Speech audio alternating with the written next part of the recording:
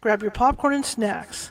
Find a comfy spot, take a seat or lie down, and let me transport you to a place of fantasy, ghost stories, ancient legends, odd creatures, alien encounters, and other magical topics.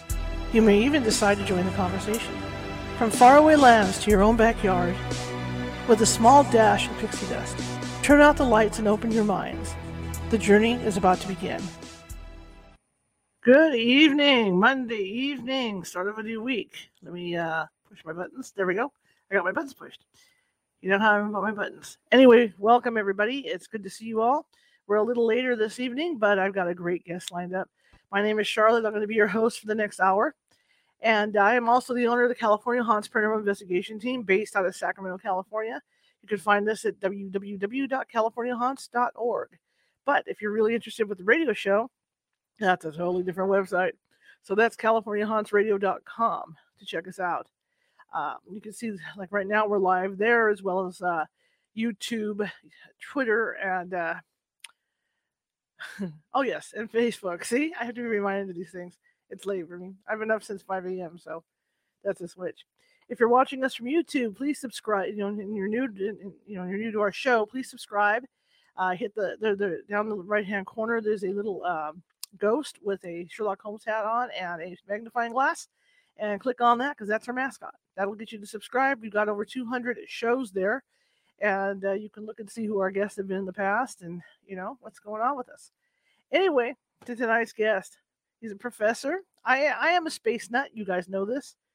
Not only do I, keep an eye on what's going on with all the rockets and stuff, I have a 12-inch telescope. And so I'm out front like everybody else checking stuff out. I'm outside with the meteor showers.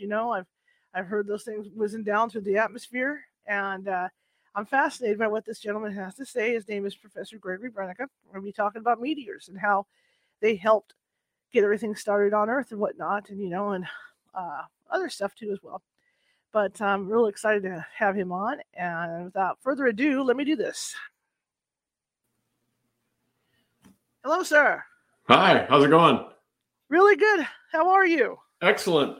Yes, doing well. Tell us a little bit about you and how you got into doing what you do, sir. I grew up in Missouri, kind of in the rural parts of Kansas City area. And I studied geology as an undergraduate.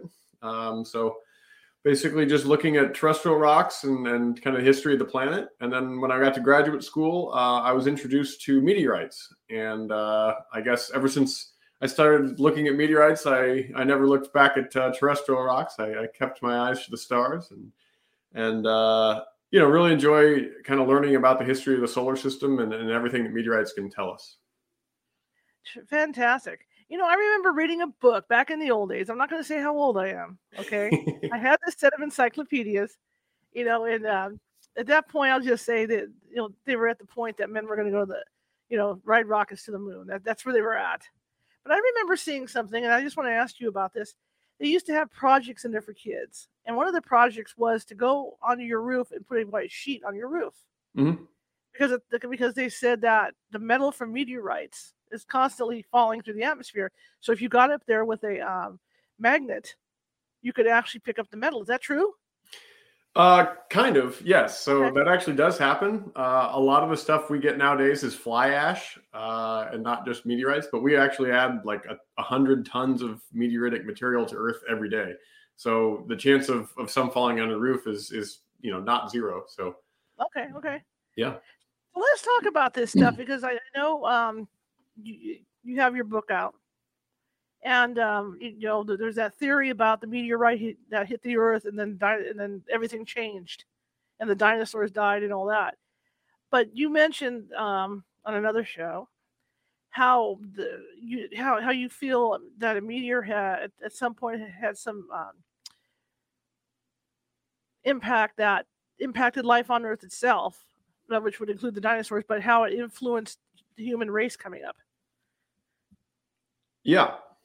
So I guess kind of there's a lot of meteorites that have kind of changed the influence or changed the direction of humanity. And it kind of starts very early on, with the formation of the moon. And we're talking, 4.4 billion years ago. So that was probably the first really important meteorite impact that basically hit the Earth. A very large meteorite about the size of Mars hit the Earth, which is, kind of hard to think about even the size of that and the impact that caused. But that's how we got the moon.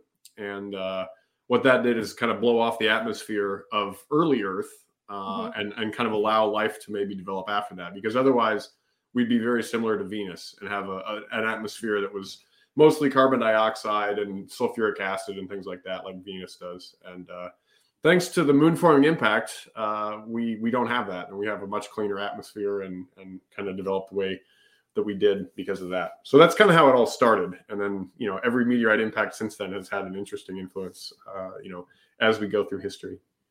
Where is the biggest meteorite impact on the Earth? Well, there's probably been many that have been erased due to plate tectonics. The largest one, I believe, is in South Africa. Okay. There's a kind of a hidden crater that they found while they were mining for basically granite countertops. So that's how they found it, was a big crater. Yeah, I've been out to the one in Arizona. I mean, meteor crater? Yeah. It's spectacular, isn't it? Oh my God, it's incredible to see. Yeah. It's hard to imagine that at one time, those things were hitting the Earth. I mean, like I said, I've been outside during the Perseids. Mm-hmm. Sometimes you could hear them coming down through the atmosphere. They have a certain noise.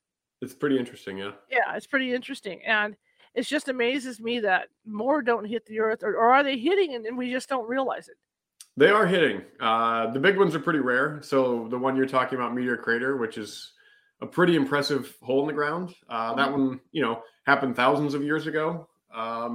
But large ones are pretty rare, luckily for humans. But we get a lot of softball-sized ones. I don't know for the viewers that can see. We get a lot of sizes like this that are coming down quite a bit. But the big ones are rare, luckily. But they do still happen. That's it. Just blows me away. That well, it's going to happen because they're going to fall, obviously. It's like anything else. I mean, look at Skylab, right? Down it came. When you talk about, people let's go back to the dinosaurs a little bit here. How long? I mean, it didn't happen over. Obviously, there was an impact, but it didn't happen overnight for these things to go extinct, or did it happen that quickly once the meteor hit? It's kind of hard to tell geologically. I mean, geologically, they went extinct very, very quickly. I think a lot of researchers believe the dinosaurs were already in decline before this impact happened. Mm-hmm. But there's certainly dinosaurs existed before the impact, and then they didn't exist after the impact. So whether it was a direct cause of all the dinosaurs dying, or just a lot of them is kind of, to me, it doesn't really matter. It was really bad for them if all of them died out. Right. You think about, they had these giant planet or building-sized lizards walking around the planet. In the blink of an eye, you have nothing alive that's larger than a basset hound. So it was a pretty big deal when it happened. Well, my question is this. I mean, if the meteor is big enough, like you were talking about something the size of planet Mars, that could knock the Earth off of where its axis or off of where it's at, right? Well, I mean, totally flash melts the whole planet. Yeah. So something that large it entirely melts the planet. So that would extinguish all life on the planet for sure. But so hopefully we don't have something that large hit us. That's just absolutely fascinating to me, to think that there's stuff up, still floating above us that size. You know what I mean? Yeah, it's kind of scary. Come down. It's just luckily we've identified what we think are most of them out there and paying attention. But it's just fascinating and terrifying at the same time. It is. That's life, though, I guess, right? Are there? I know this is going to sound silly to you, but are there you look at stuff like Star Trek and Star Wars and these different shows when they fly through the asteroid belts and the meteor belts? Are there areas like that up there? Well, I mean, I'm a huge fan of both of those that you mentioned. One of my favorite scenes is, of course, the Millennium Falcon going through the asteroid, where that area was. I think that's maybe a little bit dramatic because they're so densely packed in our own asteroid belt. They're not that densely packed. I mean, there's a lot of material up there, but space is huge. It's really, really huge. So the distance between the objects is quite large. So it's not a problem to, fly a spaceship through it. We've done it many times. in sending things to the outer solar system. And what are these meteors made out of? A lot of different things, actually. There's a huge diversity in what the different meteorites we get are. And they can be from like the cores of planets, which are basically pure iron and nickel. And then they can be very similar to like a Hawaiian volcano basalt like that. There's also things that have never been melted. Rocks that basically form from gravity of just gas and dust coalescing in the outer solar system. So there's a huge variety of things that we don't have on Earth, or we don't have access to on Earth outside of meteorites, which I think is another thing that makes them so scientifically interesting, and not just, cool and beautiful, but they're just simply rocks we don't have access to on Earth. And I know there used to be, I don't know if they're still on, but there used to be guys on either the History Channel or Discovery Channel that used to go out with metal detectors looking for these things. Yeah, Meteorite Men, I believe was the show for a couple of years. Yeah. Yeah. Yeah. Yeah. I would love to find something like that. It would be really, really cool to have one. Yeah, I've been searching a few times. I went out with a few different, professional meteorite hunters, and I was actually able to be with Neil deGrasse Tyson on one of his shows in Nova, and when I was a graduate student, and we went out looking in the Arizona desert, and we didn't find anything, but it was fun to just kind of hang out for the day and walk around and look. Yeah. I mean, that would be a blast. I know my brother-in-law and I used to go bottle digging, so it's got to be something similar, except now you use metal detectors to find these things, Exactly, yeah. How fast does a meteor travel? They have a lot of different speeds, but generally you can think of them about 25 times the speed of a bullet. So these things are moving real fast.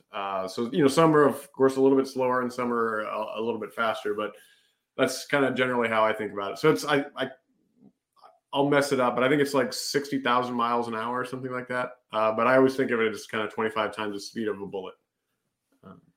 Wow, it's hard to imagine. It's fast. Yeah. I mean, I could think about that because, like I said, people don't realize, that some of them make a sound when they come through the atmosphere. That's a weird sound. I'm laying by my house and I hear this, go down, and I'm like, what is that? You're thinking it's close, but it's not, because it's, it's way up like that. Let's talk about the moon a little bit and compare that to the Earth. Why do you think the moon has had so much more?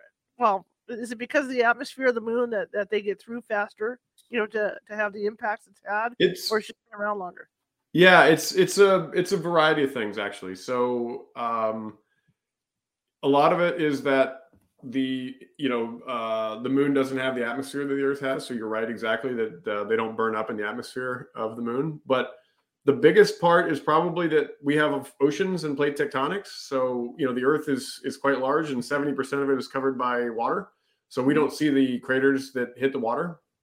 And then also, plate tectonics basically erases everything, over time. So we only see the craters that exist on, the land that is new and hasn't been recycled.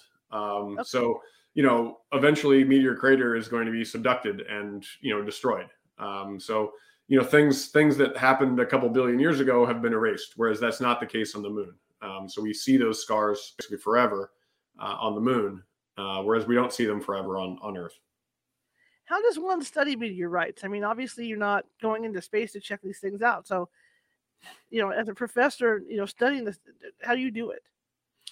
Well, you're kind of onto something about going to the meteorite, though. We are doing that actually right now.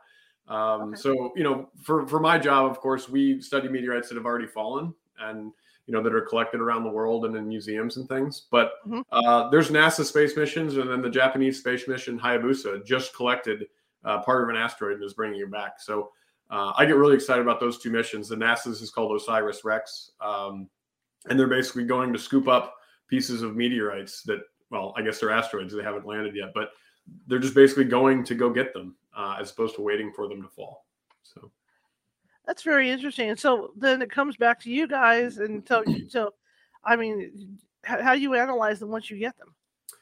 Yeah, so there's a lot of different branches about how people study these things. Of course, with very precious material, you don't want to destroy it until you've gotten all the information you can out of it. So let's say we get a new cool meteorite in, we don't immediately dissolve it. First of all, we'll look at it under an SEM, or really get very nice pictures of it and use a nice microscope, and then we make thin sections of it to try to figure out what the mineralogy is. So we kind of go through this process of non-destructive to more and more destructive until we end up basically dissolving the whole thing to try to figure out exactly what it's made of. And of course, I say the whole thing. I mean, we only need tiny chips of the meteorite generally to do this type of work. So we only take small bits of it, but those small bits end up being destroyed. Well, the question I have is, how do you dissolve it then? I mean, if it's a rock or it's metal or whatever. Usually there's just some strong acids we use, hydrochloric acid, nitric acid, things like this. They dissolve rocks. You just crush it up and dissolve it. Okay. So you have to deal with a lot of strong acids, but we're used to that. So. and do they have any microbes on them or anything that you guys have to be aware of? Because you are bringing stuff from space, to Earth. Yeah, so space is pretty sterile. The UV radiation, and there's no life really on these things. Of course, they have amino acids in them and things like that, but it's not life.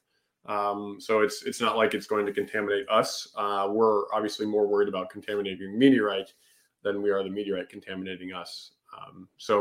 We try to protect the meteorite from us, basically, with clean labs and clean lab procedures, because we don't want to drop something on the meteorite and then be fooled that it came from space when it actually came from my finger or my hair or something like that. So that's why we put in the clean lab procedures that we do. Are you guys able to do? I don't know if they use carbon dating now or what they use now, but are you able to get like dates on how old these things are? Yeah, actually, that's what I normally do. That's one of the types of research that I spend a lot of my time doing is trying to figure out exactly how old each of these meteorites are, and kind of reconstruct what order they formed in. So yeah, we don't use carbon dating because carbon dating only works, for a few thousand years. But there are other types of things that are similar to carbon dating, only with different elements that work, for hundreds of millions to billions of years. What's the oldest? Huh? Go ahead. Sorry. No, what's the oldest meteorite that you've ever worked on? The oldest thing in the solar system, which I was fortunate enough to work on, is something called a calcium aluminum-rich inclusion, and it's actually a little piece that's contained in a meteorite, and it's 4.567 billion years old. So, over 4.5 billion years old. It's pretty ancient. It's a long, long time ago in a galaxy. It's a long, long time ago. Yeah, and it predates the moon by 200 million years. So. Predates dinosaurs by 3.5 billion. So that just boggles the mind. Yeah, it's crazy. It is, and it started about the same time. I mean, the sun and the solids that formed the solar system happened about the same time. So it's as old as the sun. Within error, basically. They all kind of, the sun started, and then all the solids started to form. And that's actually how we date the age of the solar system. Wow. All I can say is, that just blows my mind. That goes back. I mean, obviously it goes far, but I mean, to actually find something from that time period is incredible. Yeah, it is. It really kind of puts things in perspective about, like my birthday or something like that. Does that really matter on a geologic time scale? And the answer is not at all. It's just too bad that, we don't have the technology to figure out exactly where they came from. Yeah, we're getting close though. I mean, we have. So you mentioned kind of meteor showers. There's an interesting study that people have started over the last 10 years or so. Basically, they set up cameras to try to capture these things flying into the atmosphere. And when you've got 3 or more cameras, you can do something called triangulation that allows you to kind of triangulate where the streak came from and where it lands. So that allows you to find the meteorite.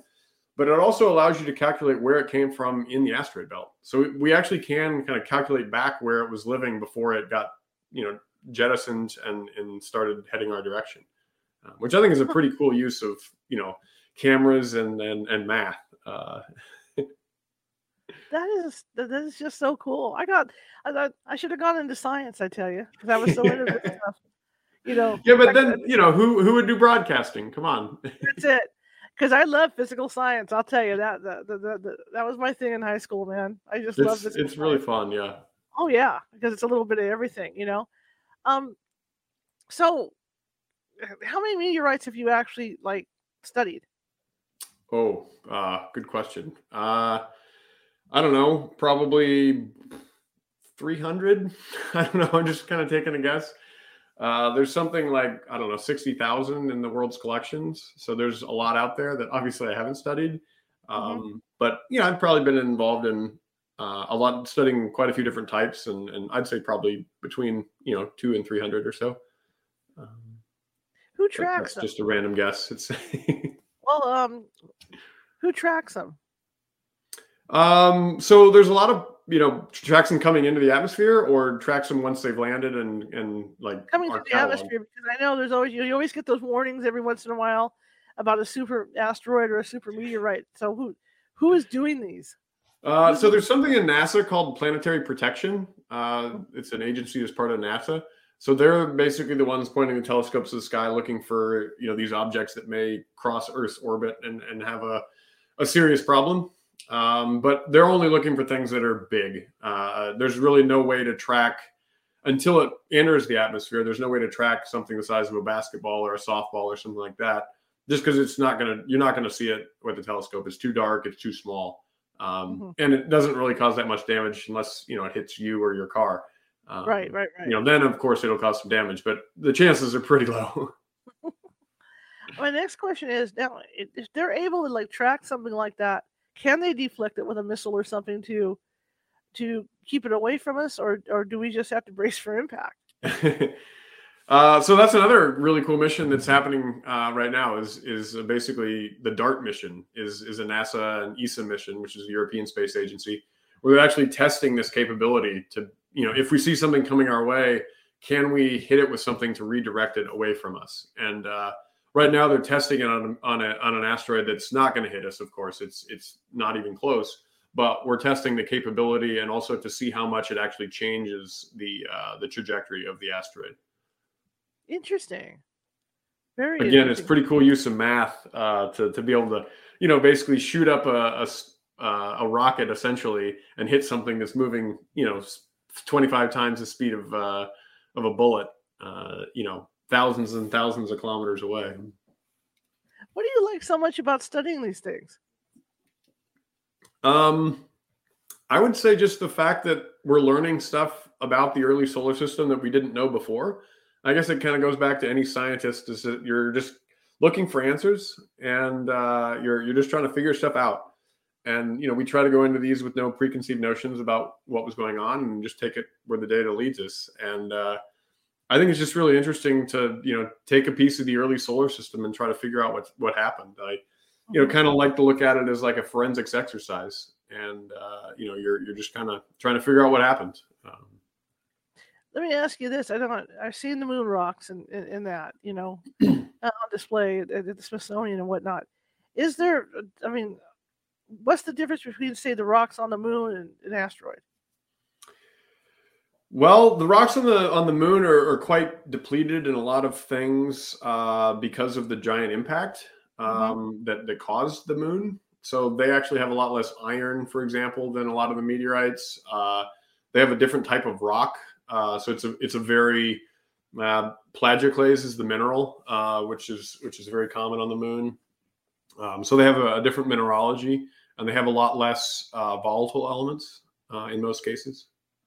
Okay, okay. And I think they're a lot lighter too, aren't they? They're a lot lighter in color. Yeah, they are. Yeah, yeah. Definitely, yeah. And that's the Yeah, that, plagioclase because it contains a lot of, light colored minerals, things like that. so during any given week, say here on Earth, there's meteorites falling all the time. They're just not big enough for us to notice, right? Yeah. Like I said, there's about 100 tons that are happening every day.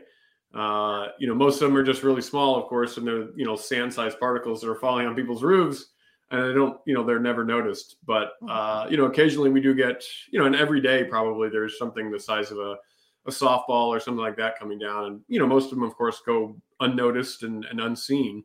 Mm-hmm. But we're adding a lot of meteorites every day. My other question is too. You used to hear of a lot of meteorite hits, like out I hate to say Russia, but some of those, some of those villages way out. Mhm. Is that just because, there's like, because we're so busy here in the cities, we don't notice that stuff. Whereas, is it because, like I said, it's a village in the middle of nowhere, and that's probably why they notice it more? Well, I mean, if it's a village and there's a lot of how do I say this? There's a lot of space out there, and Mhm. Russia's huge, for example. The middle of the U.S. is huge, and if you don't have light pollution, from Chicago or from Moscow or something like that, it's easier to notice these types of things. Mhm. And so that's one reason. But also, just the vast majority of land is rural areas. So Right. you think, oh, it's in the middle of nowhere. Well, the middle of nowhere is like 95% of the planet. Right. Right. Right. Right. So maybe that's why. And it makes me wonder, like, even around my own neighborhood, not all the time, but there's certain times of the year where you'll hear an explosion and nobody knows what it is. Mhm. And it always makes me wonder whether or not, something impacted.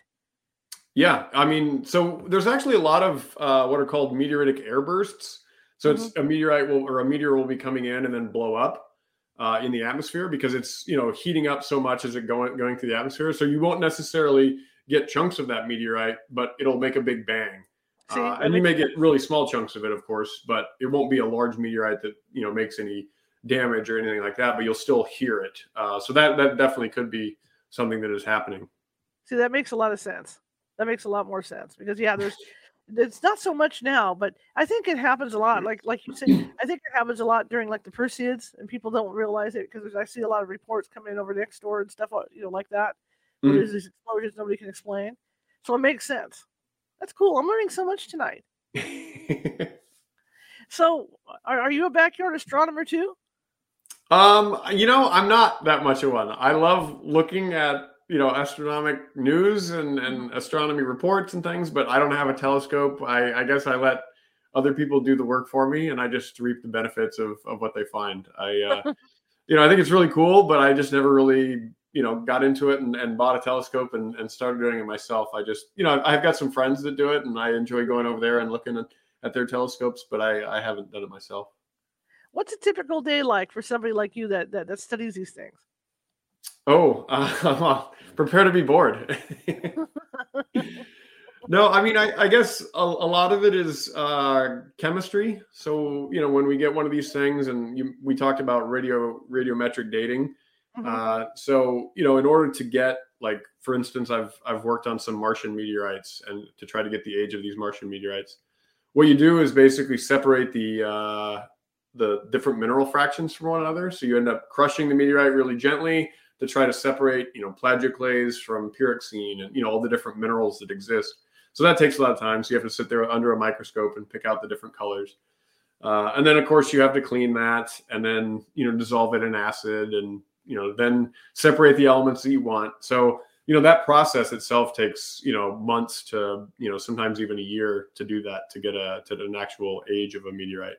And then, of course, after you finish the chemistry, there's the mass spectrometry, which is how you basically create the data of what elements are in there. Now, So my question is this too. I just thought about that when you said a Mars meteorite. Are the ones that hit Mars different material than the ones that hit here? probably not. So they found quite a few meteorites that have hit Mars as they were driving around with the rovers. So they basically would drive around and say, okay, that's a meteorite we just found. But they're all from the asteroid belt for the most part. So Okay. they're made of basically the same materials. I mean, of course, there's a wide diversity of stuff, like I said earlier. But there's no reason that it should be any different that lands on Mars that lands on Earth or the Moon or something like that. Yeah, I was just wondering because Mars is further out. If maybe they're coming from some other direction or just some other area Yeah, to there. impact. Although within the solar system, we're pretty close to Mars. I mean, we're neighbors essentially. When you think about how far out things are, Mhm. it would be like going to your house or your neighbor's house, and coming from Paris. So now that you guys and once you guys study these things, what do you do with them? After we study them, or Yeah. um, usually we only, let's say we need to look at a meteorite, we would buy, I don't know, 5 grams of it, something like this, or get it from a museum. And Okay. usually we use what we get. And then, of course, if there are leftovers, we leave it for later studies, or if we need a comparison for a different study, you always end up with a little bit in your drawer left over. But we usually use what we ask for the most part. Of course, I've bought a few of my own just for fun, and they're nice display things. But the ones that we do for study and for academics, we usually use most of the meteorite that we ask for. Wait, see, I just lost the question I was going to ask about that too. Oh, what is the most interesting meteorite that you've studied so far? Ooh, that's a good question. Like picking a favorite child or something, right? I would say, to me, Murchison meteorite is probably the most interesting that I've worked on, because it contains a lot of these really old things that I was talking about earlier, the oldest things in the solar system. But it also contains a ridiculous amount of organic material. And I don't mean organic material in that like it was life, but it contains a lot of things that are the building blocks of life. So like amino acids and parts that make up our DNA, and alcohols and ketones and all these biological type words that are thrown out in high school biology. There are a lot of them are contained within Murchison meteorite and similar types to that. And when I learned that in graduate school, it just blew my mind that there's stuff out there that is formed in space in the outer solar system, and then brought to Earth or brought to the terrestrial planets, and then probably seeded life itself, as basically the raw ingredients, not necessarily bringing life, but bringing the ingredients that allowed life to kind of get started. So that's probably my favorite meteorite. See, that blows my mind too, to try and wrap my head around it, because it's literally a rock that has hit the Earth. So what happens when it breaks apart? It mixes in with the soil here, or it mixes in with the water, and it just starts to create life, or how's that work? Well, I don't have an answer for you. but yeah, I mean, the early Earth was a location that probably was very reduced atmosphere, so there was a lot of energy available, and then you've got kind of this organic material that's raining down all the time, and it finds water, it finds a kind of a happy place, and how life gets started, I won't even pretend to say that I know. But I do think that the ingredients came from meteorites. That's neat. That is really neat. Show us your meteorite again. Somebody wants to see your meteor. All right. So this is just an ordinary. Well, I don't know if you can see the camera here. This is just an ordinary chondrite that's been cut in half. So you can kind of see some differences there. And I've got another one. This one is an iron meteorite. Let me open up the bag here. So this one represents kind of the center of a planet. So if you can kind of see let me get the camera up to it.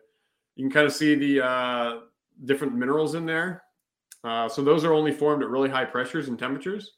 And we can't even do this on Earth. We can't kind of fake this. It only happens in the centers of planets and asteroids. So I think that's pretty cool. It's basically just pure iron and nickel. Okay, so now my next question. So you just opened up a can of worms on that one. How does it get from a planet? If it's formed by a planet, is this a planet that might have exploded at some point? Yeah, so probably it ran into another planet, or planetoid, planetesimal, something like that. So you've got things that are not as large as the Earth probably, but you've got a lot of asteroids out there that are quite large and have these iron cores, and they run into each other, particularly in the early solar system. And that's what breaks them up. And then they, of course, fly around the solar system for a while, and then they end up crossing Earth's orbit. So yeah, exactly. It's a kind of a failed planet, or a planet that blew up because of another collision. Cool. See if we got some questions here. Everybody's loving this. See, I knew they would. See, Jennifer says that's awesome. See, I'm telling you, people are loving this. All right. I was so excited to get you on. So you wrote a book, right? I did. Expect to have a cut here. I'll show this, and you can talk about it. There you go. Boom. See? All right. That's it. Yeah. Talk about your book. So the book is as you can see the title, How Rocks from Space Led to Life, Culture, and Donkey Kong.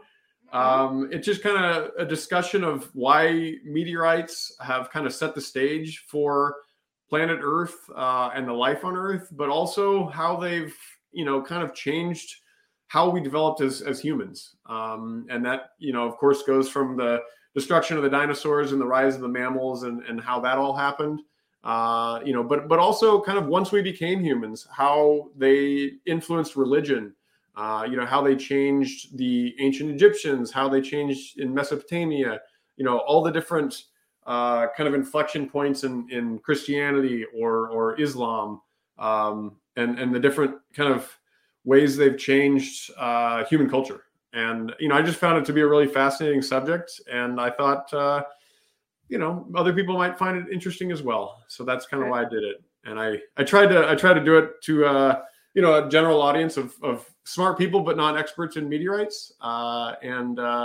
hope anyone who picks it up enjoys reading it. And I did all the little, cartoons on my own. So I did a lot of figures on it. And I think, at least I like to think it helps explain these types of topics. So. Well, now that you said that, how did it change, human culture? Well, I mean, religion is certainly something that a lot of people, follow on Earth.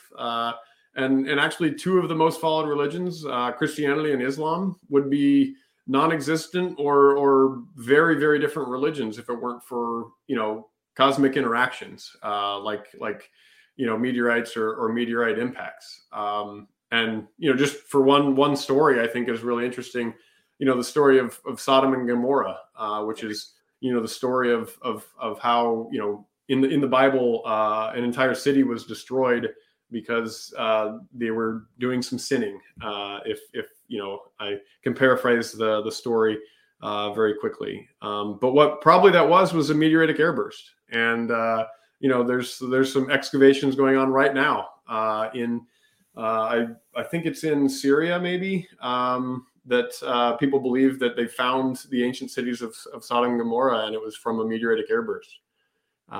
So there's layers upon layers of stories like this that these events that happen in the Bible or in the Quran about kind of the physical explanations for them often come from the sky. The Star of Bethlehem was a comet. So these types of things are certainly stories in the Bible and other religious texts, but they have physical meanings and they have, kind of reasons why they existed. And the timings that these things happened are really interesting in how they kind of changed how religion was developing. That's interesting. My question I was thinking about, when you look at something like the crater the crater in Arizona, when that thing hit, did it go underground or did it just blow to pieces? A little of both, and we're actually not 100% sure, to be honest. So the original, thought was that there would be a large iron mass under the crater, and actually the guy that tried to mine that, he wanted the iron for it. So they dug quite a bit, and they never were able to find it. And so if it's down there, it's difficult to find. So it probably broke up a lot. They found chunks of the meteorite all around the area. So probably what happened is it got really close to the Earth and it hit the Earth and then went into a bunch of different pieces. And it was an iron meteorite similar to the one that I held up earlier, similar to this one. So it was a very large iron meteorite, and it was probably the size of a school bus or something like that. To think that, well, I guess the velocity it was coming in, to cause that big of a crater like that. It's fast. Yeah, I know. You've been there. You see, how big it is. And there's a picture in the book about like the visitor center, which is, a normal sized building. And you can barely even see the visitor center. It's a shot from the sky. And then there's this huge crater. And then you think about the size of the meteorite that made that. It was smaller than the visitor center. And it's just absolutely remarkable to think about something that large or that small comparatively making that big of a mess. Absolutely. I can't imagine. You would think this thing was like super duper duper huge. Yeah, it's not that big compared to the size of the crater, for sure. That's nothing. Yeah. When you look at the crater, that's crazy. I don't know if you guys have been out there, but if you need to go to the Arizona crater, because it is something to behold. It is pretty cool. It is really cool. So, are you planning on going out to any sites or anything? Not right at the moment. I guess I enjoy meteorite hunting, and certainly really like going to various craters. There's a lot up in Canada, and there's a lot of great craters around, but I guess I thrive in the lab. I'm not as good as finding meteorites as I am picking them apart and dating them. So I guess I spend my time in the lab instead. Other people are better at going to find them, so I let them do that. Now, how long does it take to pick one apart like that? Some we don't pick apart, so they're easy. We just kind of grind them up and then measure them. So that can be a matter of days to weeks. But if you're really picking them apart, it can be months to sometimes 6 months to a year. So it takes a long time. But in the end, it's kind of cool to get the data and figure out how old something is, or where it came from in the solar system. Now, I always, like I said, I have this vision of like around the dinosaur time of the Earth getting hit by something so big that it actually knocks us off kilter, to change everything. I mean, is that a possibility from the Earth's past, or is that what happened on the moon, or other planets? When you get hit by a very large meteorite, that certainly changes, the velocity of the planet, things like that. So it definitely can change where you kind of sit relative to the sun. Something small is not going to make much of a difference, though. So even something like what killed the dinosaurs, that's not going to change the orbital dynamics of the Earth. It's just going to cause the atmosphere to be very, very different, and the climate basically is going to change drastically, very, very quickly.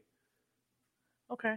Yeah. So unless it's really, really big, it's not going to change our relationship to the sun. But I think probably the one that caused the moon forming impact probably changed how we kind of orbited the sun. But it's unknown, at least to me, how much.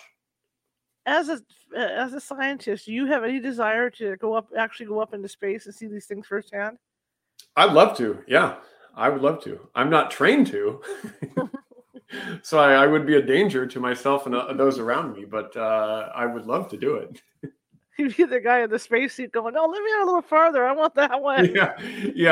I know. I'll let the professionals do that. The men and women that do that for a living, I think they're far more prepared for it than I am. I just find like you say, the ones that go back billions and billions of years, I just find that so fascinating.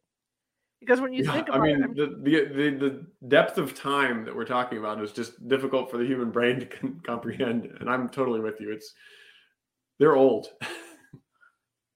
that just boggles my mind. It even boggles my mind to think that, where even like where Mars is, or even Jupiter, that you're looking at something back in time. Even with that, I mean, the light coming from all that stuff, already happened millions of years ago.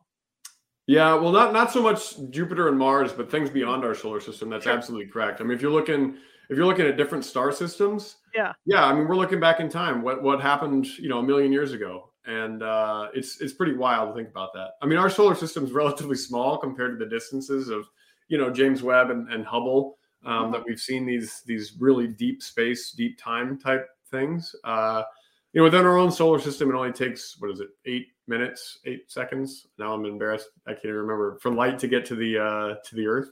It's 8, whether it's 8 minutes or seconds. I think it's 8 seconds. But that's as far as basically we're looking back in time for our own solar system. But for distant solar systems, it's really a long, long time. I think of that movie Explorers that was out years ago, when the aliens came and the aliens were watching I Love Lucy, because that's what they thought we watched here. Oh, because that's the TV stuff that's the stuff. Exactly. Yeah. That's funny.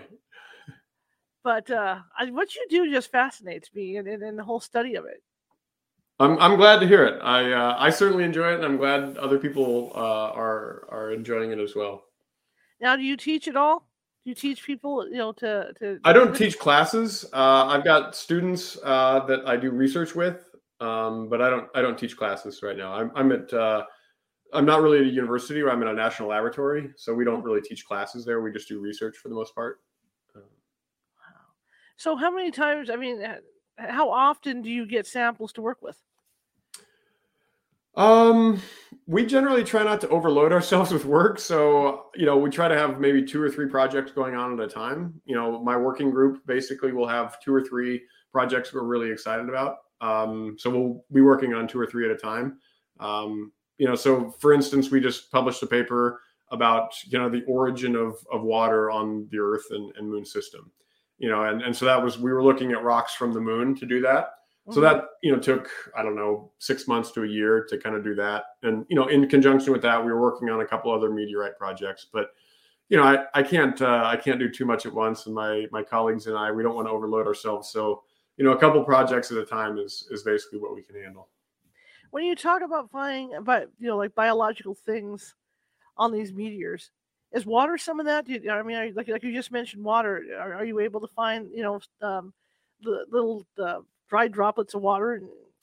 So actually, meteorites are really interesting. So especially the ones that formed in the outer solar system, like Murchison I mentioned earlier, it's got about 15% water, 20% water in some of these cases, and that's like a sponge that's not really wrung out very well, like a dish sponge or something like that. So they're really quite wet, and a lot of that comes from ice that from where they formed. There's just a lot of water in the solar system and a lot of water in the galaxy and the universe. It's just we don't have that much of it in the inner solar system because the sun's so hot and it kind of drives it off and evaporates it. But the outer solar system is quite wet. There's a lot of water in a lot of these meteorites. Yeah, and water is the basis for life too. That's what makes you wonder about stuff. Exactly. Yeah, makes you really think that there's got to be life out there in other stellar systems, because all the ingredients are pretty easy to come by. Assembling them in the right ways, of course, is the trick. How that happens, like I said, I'm not going to pretend to have that answer, but we do know how the ingredients are made, and they're pretty much everywhere in the galaxy. I just find it fascinating that you guys can pinpoint where these things come from, because they've traveled millions and millions of miles, through space. Yeah, it is cool. It is cool. I agree. But if we know the asteroid belt, and we can take the, look something called the spectra. So basically, like what the rocks look like, and you can kind of match that up with the meteorites as well. So we know where most of the loose material is in the solar system, and that's in the asteroid belt, and that's where we get the vast majority of our meteorites. There's a few that come from the moon, and there's a few that come from Mars, but 99% of them probably are coming from the asteroid belt, which is between Mars and Jupiter. For people that want to look at like an asteroid shower, we all hear about the Perseids, but there's other ones throughout the year too, right? Yeah, there are some other ones, some other minor ones. Most meteorites don't come during those types of showers, though. They just kind of come randomly. You may get a lot of kind of dust and things like that, and that's what gives you that nice show. But most of those are not going to come down as meteorites. They're too small. They usually burn up in the atmosphere. Most of them are grains of sand size, but you still get that show because they're coming in at such a high velocity and then burn up. So it's like a firework, whereas you never see the firework after it falls down because it is just burned up. See, that's the other thing I find amazing. Like you say, it's sand. When you think about the space shuttle coming through, you think about a space capsule coming through, or even like when Skylab crashed. You think of big things like that catching fire and putting on a show, but to think that they're the size of a grain of sand. Yeah. Wow.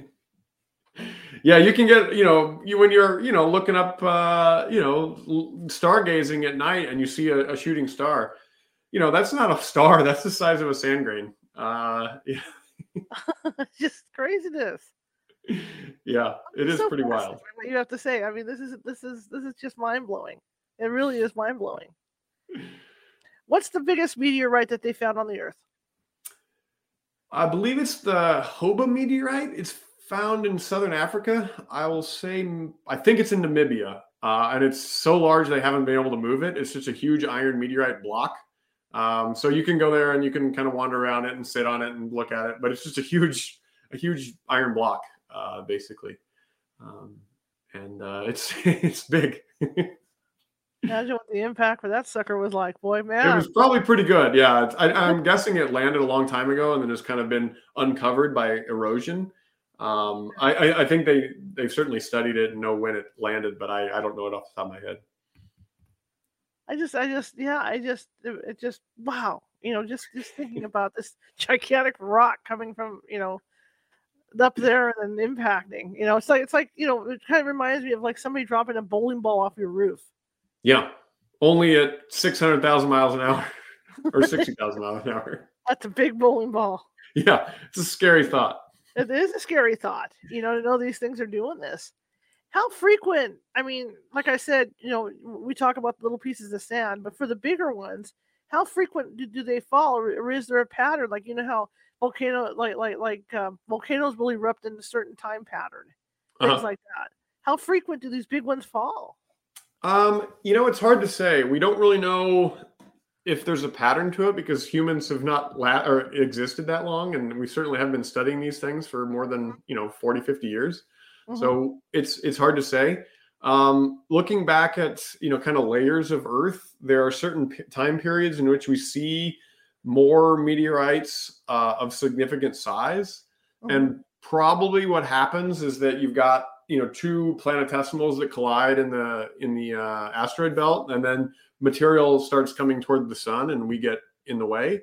So in those cases, you do see more, but those are on the kind of the 100,000 year time frames. It's hard. It's not like more come in March or anything like that. Right. So from a geologic perspective, human timescales, there's no real difference. But when you talk about geologic timescales, maybe you see increases. When you have large impacts that happen in the asteroid belt. And I was just thinking it might be a good indication too that we are doing stuff to our atmosphere. Because like the moon gets all those impacts because the atmosphere is so thin. I mean, people, the scientists like you can keep an eye on that and see, well, gee, we're starting to get more of these impacts. Let's look at the atmosphere and see what's going on. Mm-hmm. Yeah, that's I'm not sure how much atmosphere we're changing that quickly that it would impact the rate of meteorites, kind of surviving. But that's actually something I've never thought about. That's an interesting point. Yeah,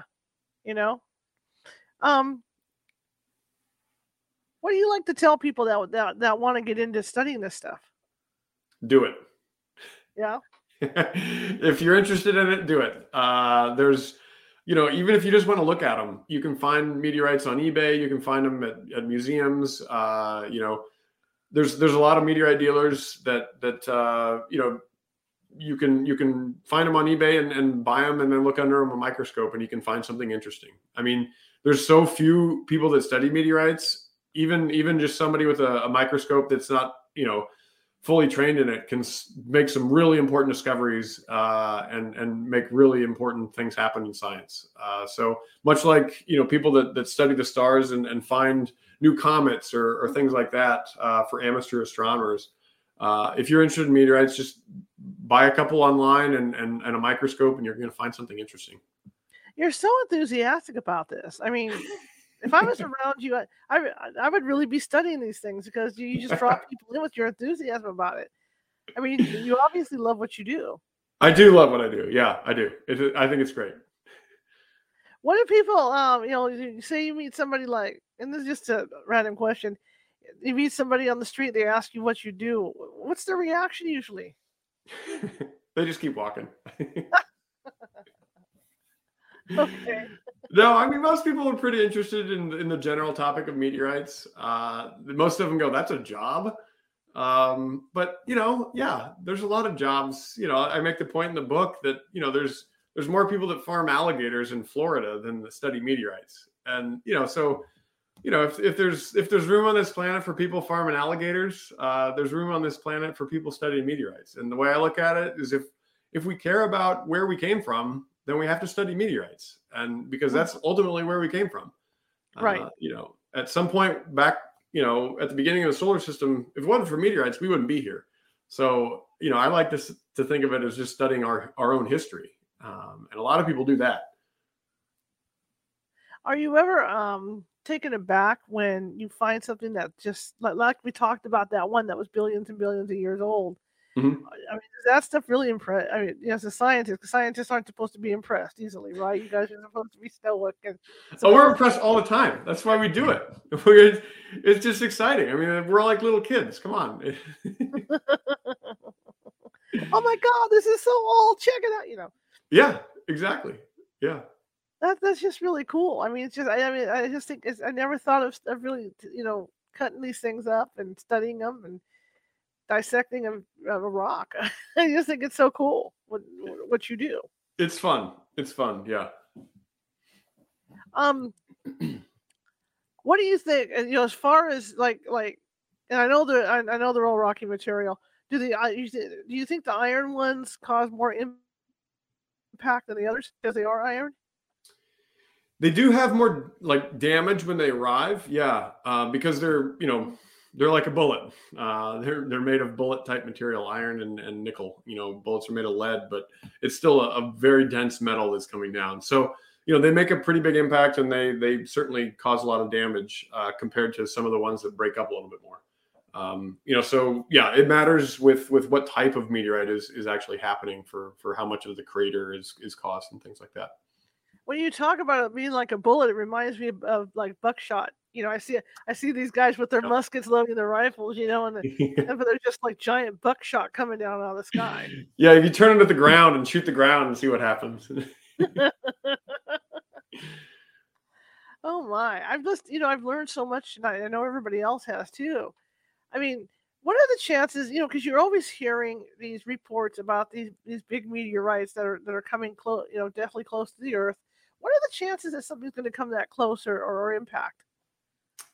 Again, it depends on the time scale. The chances are very good that it'll happen in the next billion years, but on a human time scale, pretty low. Luckily, these things are rare, and on our time frames, 100 years, 1,000 years, things like that, it's pretty low. But it's going to happen. I mean, it's happened many, many times over the history of the planet, and it will continue to happen. It's just, are we around to care is the real question. Well, that's the thing, because you hear all this about Planet X, and the asteroids that are going to hit and blah, blah, blah, blah, blah, And I feel like you, I mean, it's a fluke thing when they do, get that close, if they come that close. Right. Yeah. I mean, yeah, it is. But statistics always win. There's a lot of rocks out there, and we're going to hit one eventually. But I guess just have fun while you can, and Don't worry. Don't sweat the stuff falling out of the sky. It's all That's good. right. Yeah. Don't worry about it. Don't worry it's going to happen, and hopefully not while we're around. Let's see. Okay. What do you have to say to people who actually want to go out and find these things like the Meteor Men? Just enjoy hiking. I mean, you're probably not going to find one every time you go out. You can kind of do your research and find out where people have found them in the past. And that's the best place to look. The easiest place to look is places where there's no vegetation or very little, other rocks. So dry lake beds and things like that are the best places. And of course, if other people have found them in the past in those areas, then likely they broke up and there's, many pieces still yet to be found. Right. So that's the easiest place to find them. But they're not easy to find. They're just, if you like going for a hike, then go for a hike and, kind of look at the ground a lot. And take some shovels. Yeah. Take some shovels and large equipment to pull them out of the ground. Okay. Well, most of them aren't that big, so you probably don't need too much equipment. So. How do you feel about like the show like that, Meteor Men? I mean, because those guys were going out looking for this stuff. Mm-hmm. I mean, did they portray it correctly, or did they make a how TV channels can be? Did they make a mockery of it, or did they pretty well play it straight? I guess to me it was fine. They're out there. They're not making stuff up. They're out there hunting for meteorites, and that's totally fine. I guess they were monetizing it, of course, because that was their job. They find a meteorite and say, "Cha-ching! This one's worth $600." Okay, well, it's worth a lot to scientists. It's hard to put numbers on what that's actually worth. I mean, of course, you can sell it on eBay for $600. Right.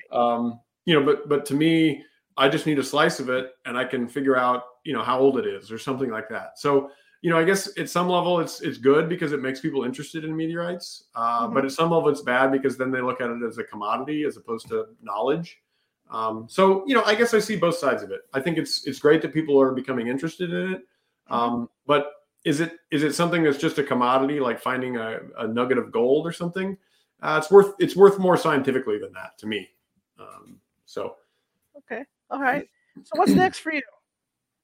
What's next for me? Man, I don't know. I just I'm enjoying the ride right now. I'm enjoying, I enjoyed writing the book. I enjoy doing the work that I do. So I'm going to continue doing that while I can. And if something else comes along, then I may pick that up too. But, I just like studying meteorites and talking to people about them. I think it's a cool thing to do. How can people find you? I'm on Twitter, I guess. Greg Brenica, at Greg Brenica, is probably the easiest way to find me. And then, Google is something that exists too. I can be found on Google. Well, I want to thank you for coming on. I really appreciate it. I learned so much tonight. I was literally dying to get you on because I wanted to talk to you about this stuff. I've been, like I said, I'm a space nut, and this kind of stuff fascinates me. Just like the thing with learning about the sheet, on the top of the house and all that.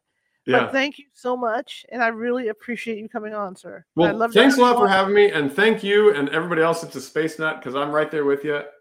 It's really cool stuff, and I really appreciate you talking about it. And I would love to get you on another later on to talk more about this at some point. So okay, keep me posted. All right, sir. Thank you, and have a good day. All right, take care. Bye-bye. Okay, bye-bye. Okay, that was a fun interview, and I don't know about you guys, but that was fascinating. Just seeing those meteors from space, that's something. That's something. Tomorrow we're shifting gears. Stephen Gregory is going to be on with us. He's an award-winning journalist, and he is going to be talking about unsolved crimes. And he has his own podcast about that. And so he's going to be joining us tomorrow. It'll be back at the regular time at 6:30 p.m.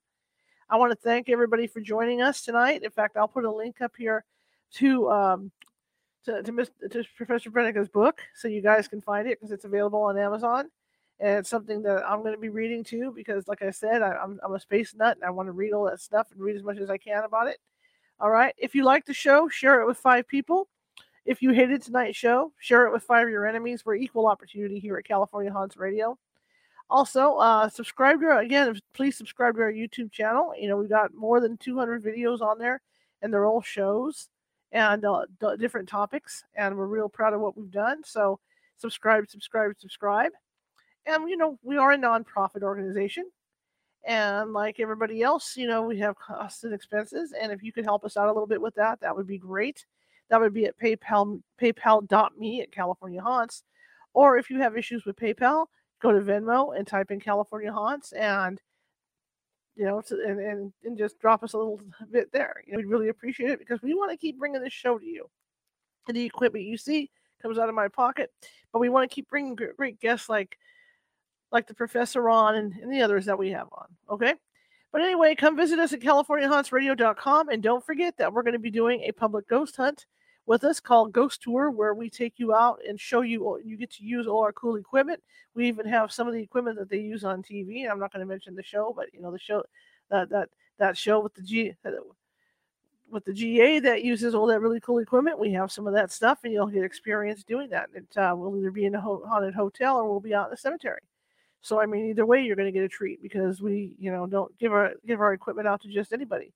And if you do happen to get any evidence, we will use it and put your name on the website, and you get credit for it. So there you go. All right. Anyway, I want to thank you guys for coming tonight. I will see you tomorrow, and I'm going to go ahead and run his information. Here we go.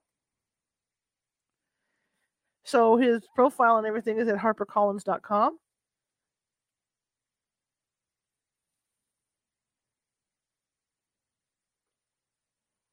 And of course, the book is Impact.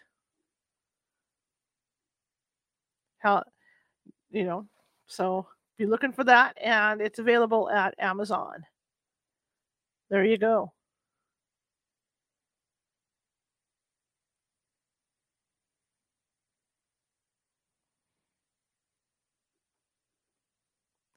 And again, thank you guys so much. I will see you tomorrow at 6:30.